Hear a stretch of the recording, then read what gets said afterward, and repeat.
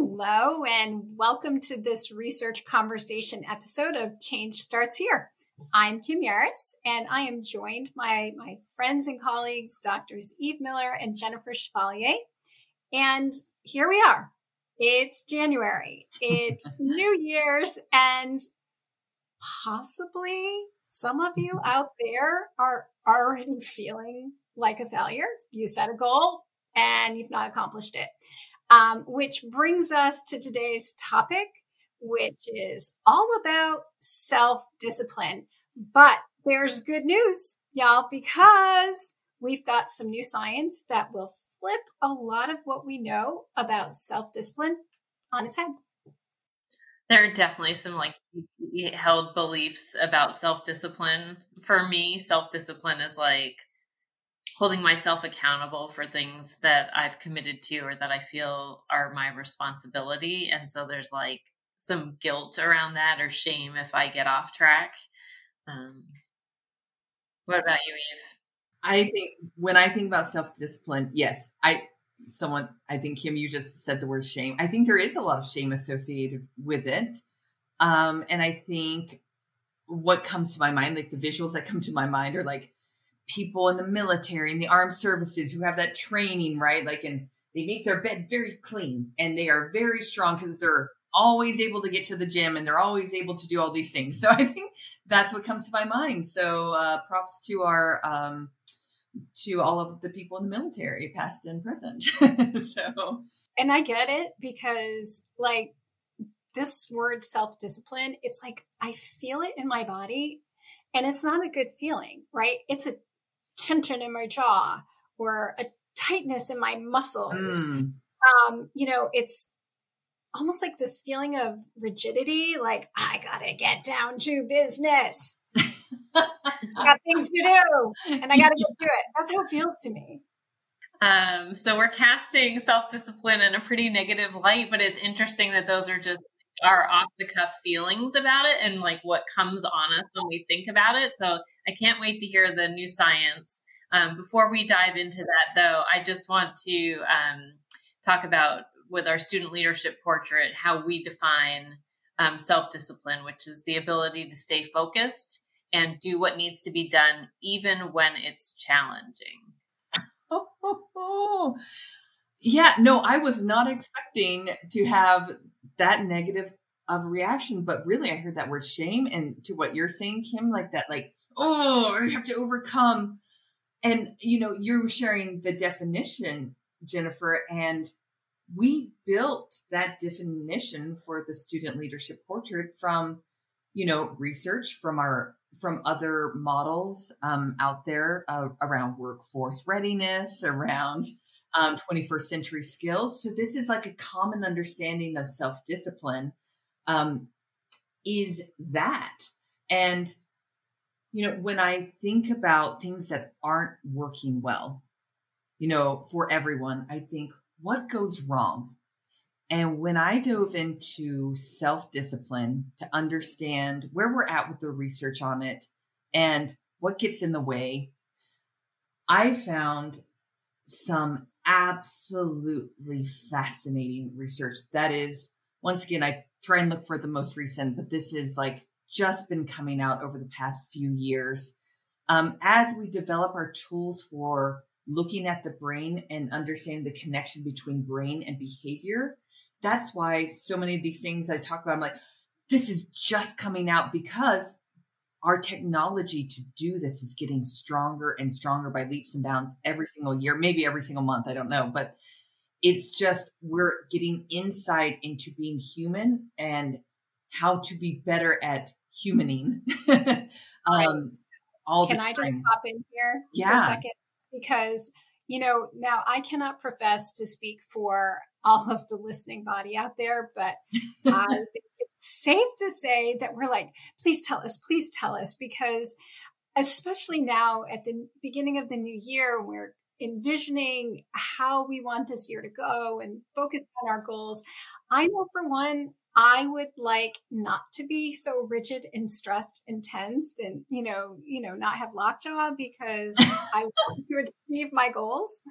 Oh, totally. And, we're at the place where what has research shown? Like there's like a certain date where over 50% of people have they've already like given up on their New Year's goals, if they even set them, and fewer people set them every year. I think it is this relationship. So I hear you. Like I am so excited about it, but I'm also preambling. So let's talk about self-discipline, just some basics around it.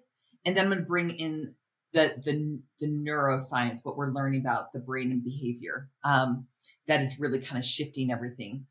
So just to get a foundational understanding of where science has been before this time, we've learned that self-discipline is what we call a diminishing resource. So the idea is we have only so much of it. And the more that we use self-discipline, like in a day, the less of it we have. That's really important to this conversation. And so wait, can I ask a clarifying question about that, Eve? So like I know the term a limited resource, like time is a limited resource. And so when we use that, there's still a set amount of time in a day. We're just using part of it. But you're saying with self-discipline, it's a diminishing resource. So the more you use of it, the less you can access later. Did I understand that right?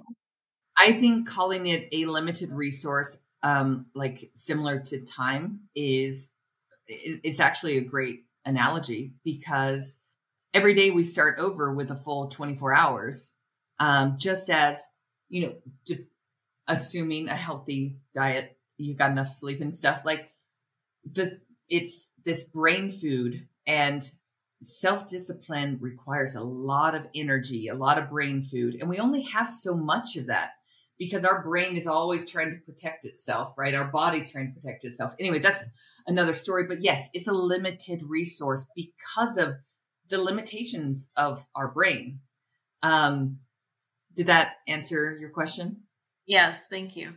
Yeah, well, and it makes me think about kind of this other piece of it that's foundational, and that is, okay, so what are some of the things that we have learned that really deplete self-discipline? Two of them will not be all that surprising. So we know that emotion regulation, so the idea of needing to suppress or regulate emotions, it can consume a significant amount of self-discipline. So if you're in situations, I mean, if you think about really negative work environments, hopefully no one has had one of those before, but if you, I think we actually can all relate to that, or maybe a home environment or different environments that we're in that are really negative, that it depletes our, like, those resources that we need to exert self-discipline. If you think about that in like a classroom setting, right? Also, if a student is having to exert a lot of emotion regulation, it's depleting their ability to actually show a disciplined, controlled self. Could I just jump in here? So I'm just thinking about my former students and conversations that I've had with other colleagues. And I think that sometimes students get criticized for being lazy. So which to me is sort of a criticism of their discipline, their inability to complete the tasks at hand. And so what I hear you saying is that, before we jump to that conclusion, maybe we need to look at what's going on with them emotionally. What kind of stress might they be under that is interfering or depleting their ability to get to that end goal, whatever that may be? Yeah, no, I think that's such a great observation. And I agree with that. I think there's all sorts of factors in a home life, maybe factors in a school.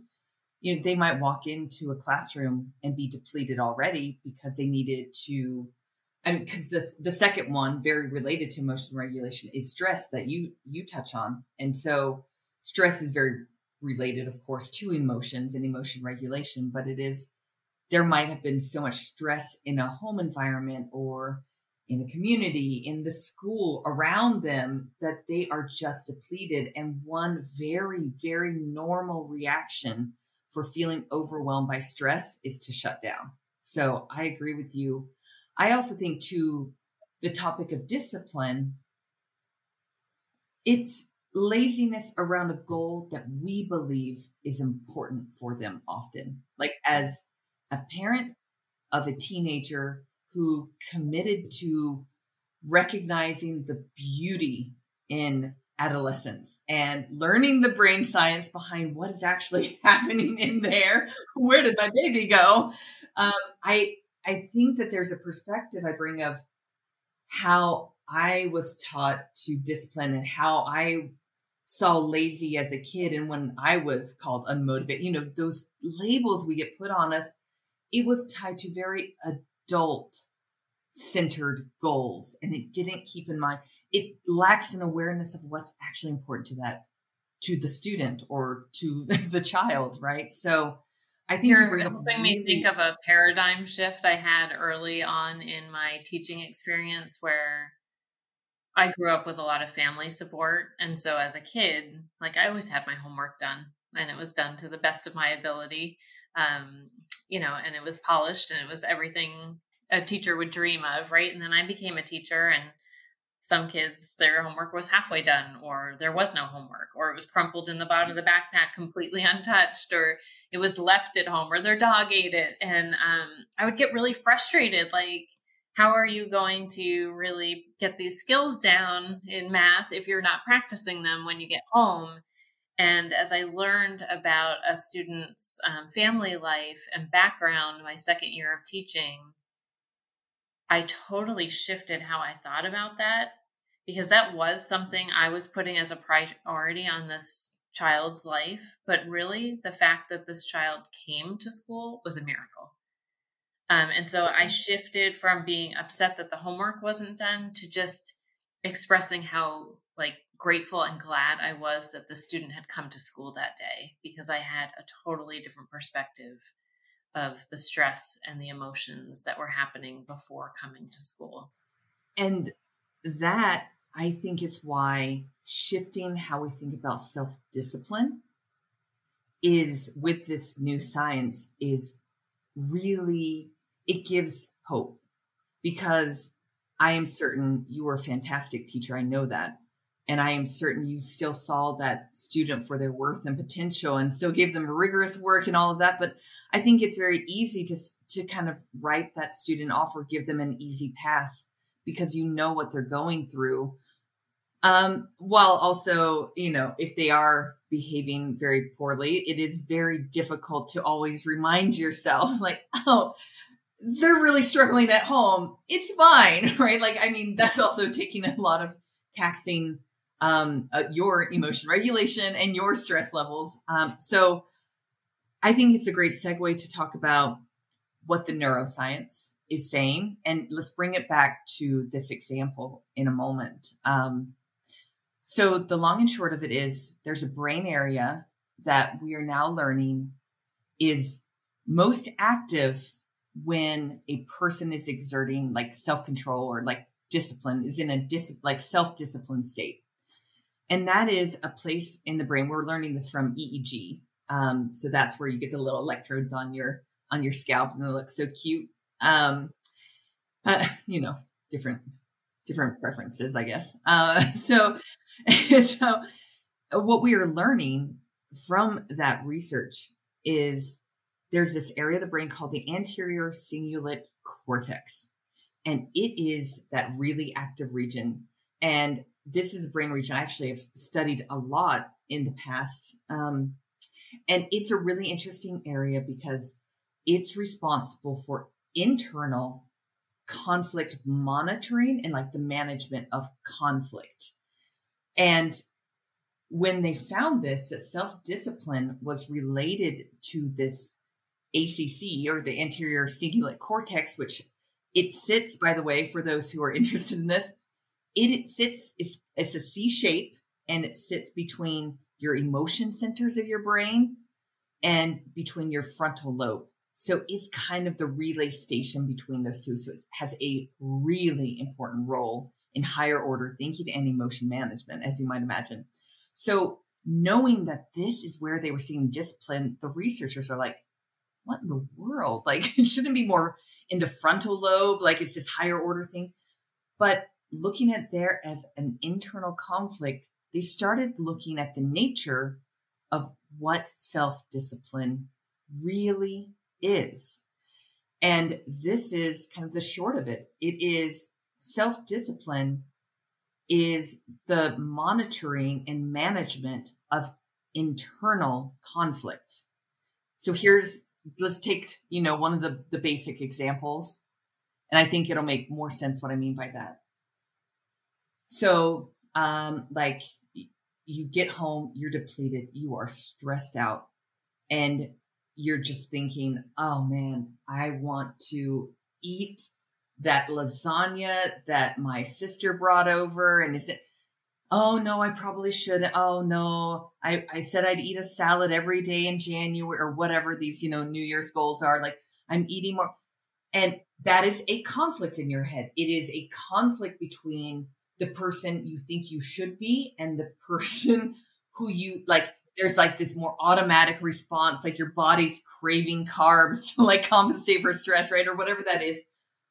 Or some of the like examples of, whether it's scrolling late at night through your phone, there's this conflict, and self-discipline as we know it is the battle between like, oh, I should get off my phone. Oh, but I really just need a little downtime. I'm just going to look at a couple more things. Oh, I really should eat that salad. Oh, I really, really want that pizza, right? So it's a conflict that we have internally that is actually what we currently think when we talk about and activate self-discipline, that is actually what is happening. I'm understanding you correctly. What I hear you saying is what I used to do when I went for the cookie at the end of a long day was just say to myself, what would then happen is I'm so undisciplined. I am just so bad at sticking to my goals. And, it goes back to that shame that we talked about at the beginning. Whereas based upon what I hear you now is saying about the brain research is what I really needed to say is you must have been working really hard all day to keep it together, and that just feels so much kinder to myself, to recognize my humanity rather than kind of beat myself up for my shortcomings to hold it all together, right? So it helps me to understand why I ate the cookie and why I couldn't not eat the apple instead. Or couldn't eat the apple instead. Yeah, well, I mean, if you don't mind us skipping ahead just little, what you're speaking to is so important because it is how we actually exert more of the output that we call self-discipline in a person's life when we observe others, how we actually get to that place. One of the steps is what you were speaking to. It is acknowledging ourselves. So if you think about it, I mean, I was just perusing through like YouTube videos and through blog articles and things like that in preparation for this, just to see, is this still a pervasive belief that like self-discipline is like how I still think of it, like that really tough thing? It absolutely is. It is overcoming the self, like just denying the self, like that old lazy self, so you can become this new amazing self. It's filled with self-hate. It's filled with a lack of self-compassion. And the path to actually reaching goals, the discipline to reach goals and do that running that you want to do every 5 days a week or whatever, starts by re-engaging with awareness of emotions and just how you are doing, your perception.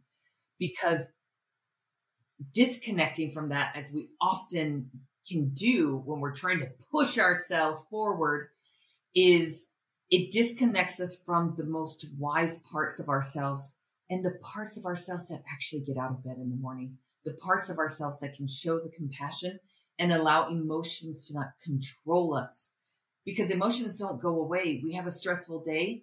We can't hate ourselves out of that stress. So hold on, Eve. So I have to ask a question here, because I feel like I totally hear you, and I'm not real great at self-compassion. That's not one of my superpowers. Let's just put that out there now. But like, it seems like it'd be a really slippery slope if I have a goal and we've been using like food or exercise. So let's say I'm working out in my gym 4 days a week, and one night I don't feel like it. So I'm like, I'm going to have self-compassion. I'm just going to sit here on the couch and binge watch some shows. Like suddenly that could turn into a very slippery slope where that goal is completely gone. So how do you have moments of self-compassion but stay on the track toward the goal? Right. Well, I think you are in that paradigm of self-control, and same as me. Like, this is knowing this science. It's going to take me a long time to dismantle how I think about it, just to be clear. It's still in that paradigm where self-control is a matter of willpower. And I can will myself to go do things I don't want to do. But remember, back to the beginning, self-control, diminishing resource, limited resource. We only have so much of it.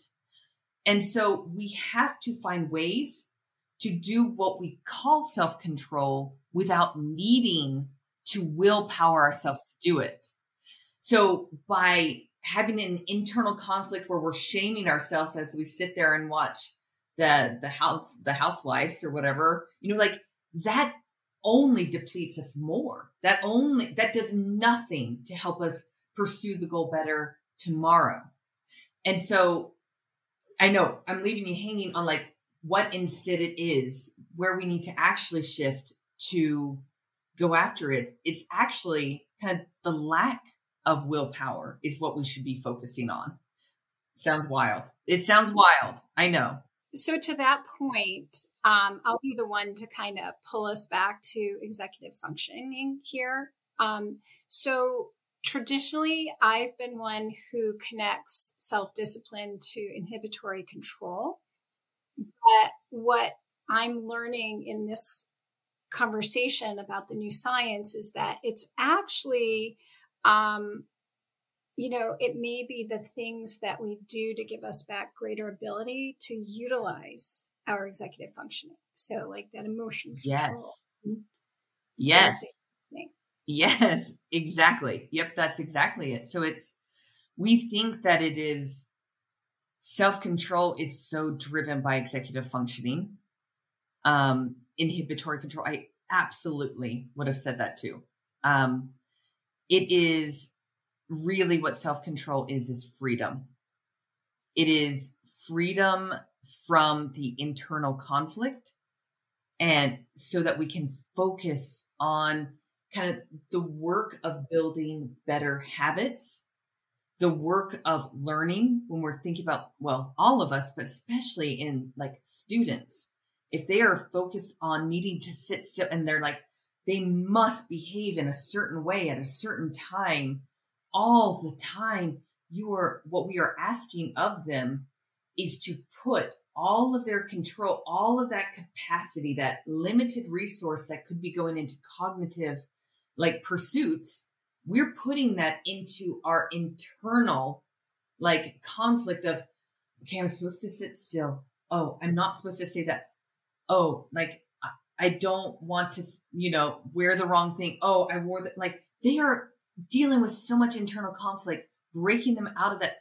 The kid that you were speaking to, Jennifer, that shifted your paradigm, that kid had already came in with so much internal conflict in them, right? Or they might have also just been depleted in other ways. So their capacity to sit in a way that we want them to and focus on goals we want them to focus on and learn in the ways we want them to do, that is asking Herculean things of them. It is asking them to have mega minds. So really, it's about freeing up executive function, exactly as you said. So I know I've been dancing around it. I'm happy to talk about what it is that we can actually do to make us look like those people who we label as being self-disciplined. Yeah, let's do it. What is it? So this is where, we talk about, there's some conflict about, teaching emotions in a classroom. Like, it doesn't belong, like, that's not my role. And understandably, like, why you would think that, or like, why do I need to talk about social, like, situations, right? Like, things like that. The reason why is because as we help so getting into practices here, as we help a student learn how to recognize and manage emotions, so recognizing being one of the first steps of regulating and managing their emotions, what we are doing is we're helping them to free up some of that internal conflict so that they can put it towards executive functioning, put it towards learning. So that's one of them, is bringing that learning of emotions into the classroom. And we did a podcast on that. And there's many resources available on learning how to bring in, emotion regulation practices into the classroom. That's why it matters. So something that this conversation is making me think then, that if self-discipline is a finite resource, or something that you don't have an infinite supply of, then finding ways in the classroom to make it so we can kind of build their resources, replenish their resources, would be important if discipline is, and I think it is, important to help kids get to their goals, right? So that's part of what we need to do well in school and work or whatever. So it seems like building in brain breaks when kids know when they're going to be able to get up, talk to their friends, have a snack, maybe even like posting it so kids can see what's coming, will help them to kind of be able to manage, or feel more like that bucket is being filled. Do you think that would work? I think that it is possible. I think that I don't want to be too prescriptive about how to build in like their ability to express their their emotion or part of emotions, like Dr. Mark Brackett talks about in his book. Like, there's not just the emotion itself and labeling the feeling that we label as an emotion, right? There's also what you're speaking to is kind of that physiological level of like, I am amped, I am ready, or I'm overly hyper, right? Or I am so bored. And I think what I'm hearing in some of those brain breaks is like, that's kind of helping with their physiological arousal state. So it could certainly help there. There are a few others that are like these kind of core skills. And then there's like this key classroom practice that you can build on in a lot of different ways. So do you mind if I just rapid fire these other kind of internal skills? Tell us. Okay. So we did regulate emotions, and just like at the beginning, emotions and managing stress. That is a critical one. I think it feels like there is less ability to manage our stress. And coming, the years out of the pandemic, like, it feels like there's some misunderstandings about stress. I will just say this. We never want to think of it as eliminating all stressors. Instead, we want to help refocus attention inwardly, like help them to think through and manage the emotions of stress is a huge step forward. I know I've got to move faster than this. It's its own episode. So monitoring internal conflict in general. So this is a great way to provide a reflection exercise to them, helping them to learn different battles they are having in their brain. And that can come up by you read a book and you apply what you hear the author, applying their characters, like internal battles they're having, and then they can apply it to themselves. Or it can be more of a actual like direct learning on reflecting on those times that they have struggled, or maybe there's something they're battling their heads about, like, well, I should, the shoulds, I should do this, but I want to do this, so that they become more aware of it, because awareness is key to being able to manage. That is key to life's happiness, frankly, is awareness. But in the classroom, so you can bring in some of these practices, you can help them grow their awareness.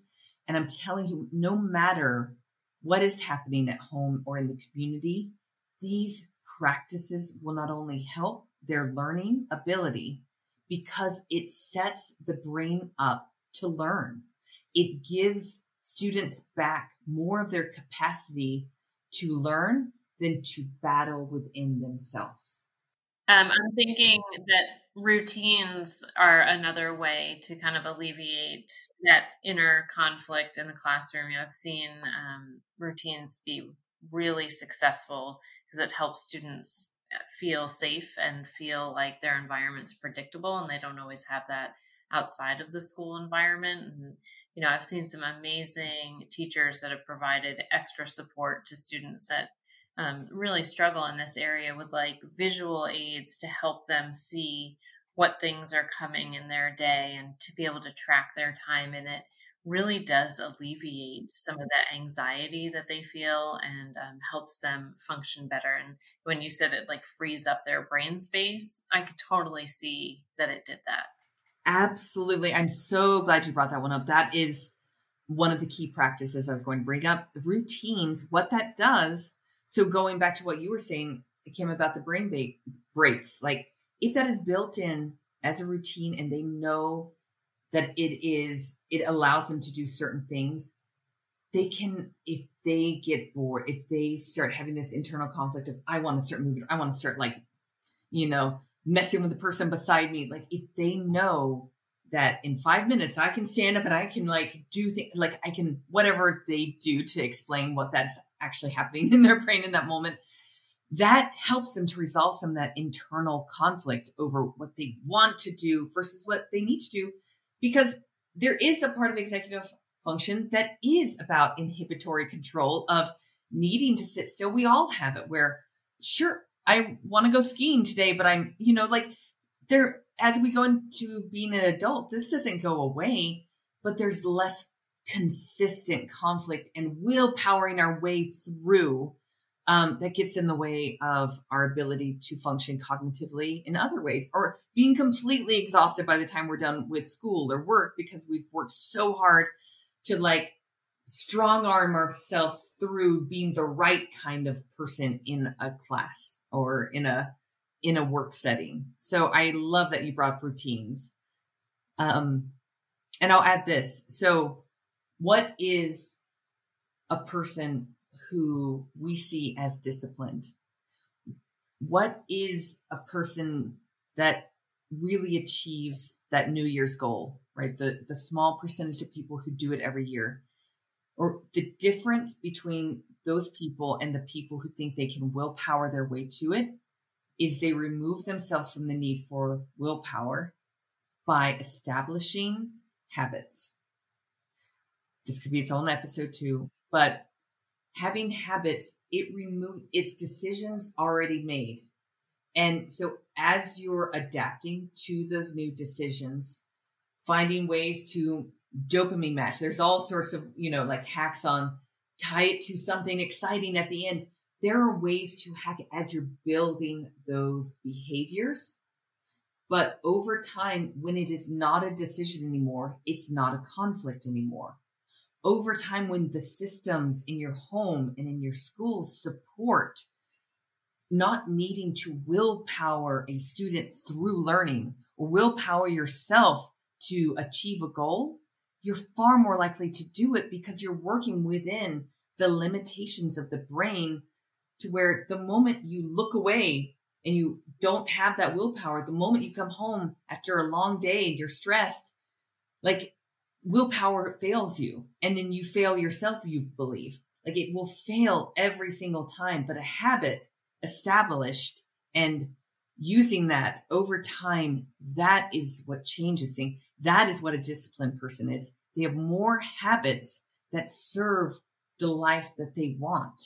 That's the goal, right? That's the gold too. So that is the difference. It is the lack of willpower. Does that all add up? It's very liberating because it always feels like I'm deficient in willpower all the time. And now you're helping me see that things that are important need to become habits. And then that I wrote down what you said, when it's not a decision anymore, it's not a conflict anymore. And I think that's super powerful.